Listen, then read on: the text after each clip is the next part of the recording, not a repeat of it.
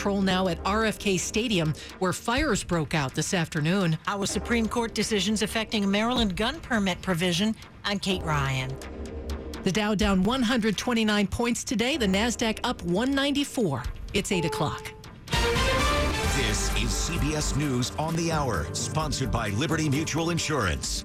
I'm Jennifer Kuiper in Chicago. The man accused of firing into an Independence Day parade crowd north of Chicago has been charged. Lake County State's Attorney Eric Reinhardt. The Lake County State's Attorney's Office has charged Robert Crimo III with 7 counts of first-degree murder for the killing spree that he has unleashed against our community. According to police, the accused shooter used a high-powered rifle similar to an AR-15. CBS's Chris Van Cleve. Police say he sprayed more than 70 rounds down upon hundreds of people watching Highland Park's 4th of July parade. 7 were killed, 38 others were wounded, including at least 4 children. We do believe Crimo pre-planned this attack for several weeks. Officers caught Crimo more than 8 hours after the massacre just 5 miles away. In the car, another rifle. The January 6th House panel sets its next public hearing. CBS's Scott McFarland. The January 6th committee says its next hearing will be Tuesday, 10 a.m. Washington, D.C. time, and committee members tell CBS News it's likely to focus on the role of domestic violent extremism, far-right groups, alleged conspirators. As the committee seeks its next big witness, it's trying to get an on-the-record interview with former White House counsel Pat Cipollone. WNBA star Brittany Griner's trial in Russia resumes on Thursday. Today, State Department spokesman Ned Price said Griner had the chance to speak with a U.S. representative in Moscow at the start of her trial. Brittany Griner asked her to convey the message that she is keeping the faith. Griner was arrested in Russia in February on a charge of possessing cannabis oil. A wildfire burning in Northern California grew significantly, prompting mandatory evacuation orders and warnings in Amador and Calaveras counties, and then died down a bit. But Amador County Sheriff Gary Redmond says he expects it to regain strength. Heat of the day and some of the temperatures coming up, the fire will start being active again. I'm hopeful that they've got some good containment. For the second time in less than a year, the Great Salt Lake has hit historic lows. CBS's Allison Keyes reports. Utah's Department of Natural Resources says the largest natural lake west of the Mississippi is down to just over 4,190 feet.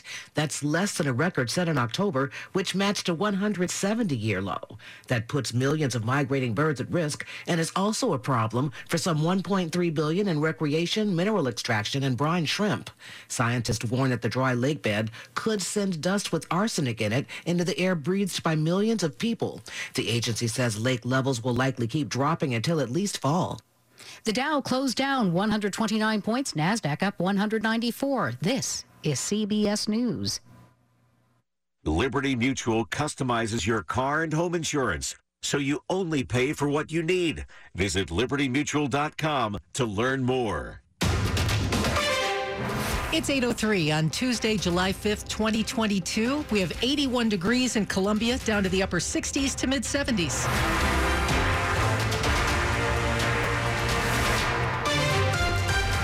Good evening, I'm Michelle Bash. The top local stories we're following this hour.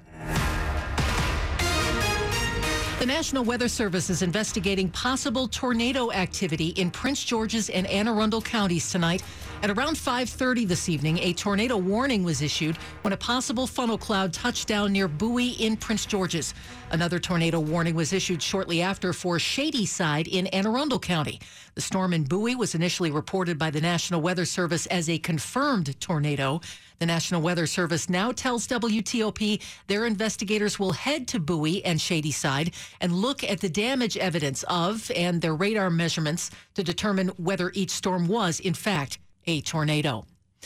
And again, that tornado possible touchdown in Bowie near Annapolis Road and Superior Lane. We are hearing from someone who lives in that area. Her name is Tricia Martinez. She tells WTOP her house was crushed by a tree during the windstorm.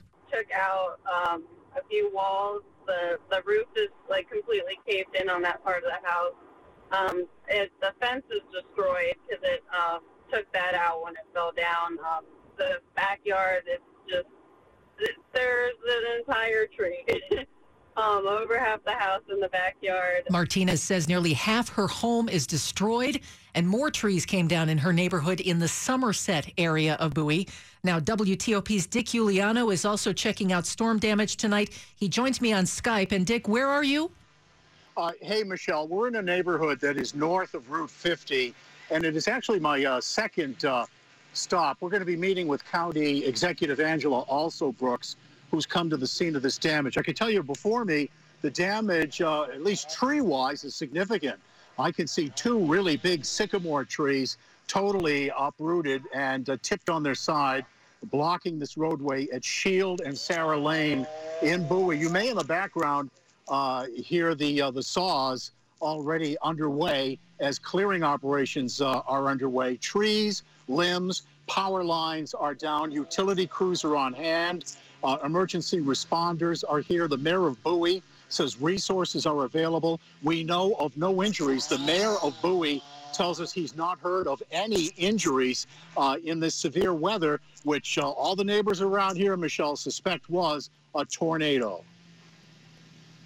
All right, that is Dick Uliano reporting from the Bowie area. And again, repeating the National Weather Service now saying they need to confirm they are going to go out to the scene in both Prince George's County and Anne Arundel County of these possible tornado touchdowns to see if, in fact, it was a tornado that touched down in both counties. We'll let you know what they find when we learn it here on WTOP.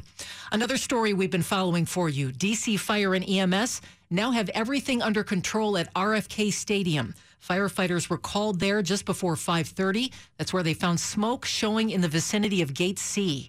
DC Fire Chief John Donnelly Sr. It was trickling up through the stadium. It was out of the different pathways. It's a pretty open-air stadium. Where the fire is open all the way up, so that's what's going to happen. And today, with the heat and humidity, the air is dense, so it's hard to move smoke out of all the different rooms that are in the basement. That's Fire Chief again, John Donnelly Sr. He says there were at least 2 fires. The cause of the fires still under investigation. No injuries reported. In Maryland, the governor just made it easier to carry a handgun. His decision puts the state in line with the recent Supreme Court decision on a case from New York. Maryland State Police are no longer going to rely on the good and substantial standard when reviewing wear and carry, often called concealed carry, gun permits. Maryland Governor Larry Hogan said the recent Supreme Court decision in a New York case meant it would be unconstitutional to require applicants to meet that standard, and called on state police to drop it from consideration in processing the permits. Maryland State Police do stress that applicants still need to meet all other requirements, including a full background check, fingerprinting, and a check that those applicants aren't otherwise barred by law from having guns. Kate Ryan, WTOP News. 8:07. This episode is brought to you by Zelle. Whenever you're sending money through an app or online, it's important to do it safely. Here are a few helpful tips. First, always make sure you know and trust the person you are sending money to. Second, confirm you have entered their contact details correctly. And finally, if you don't trust the person or your recipient is rushing you to send money right away, think twice before sending money through an app or online.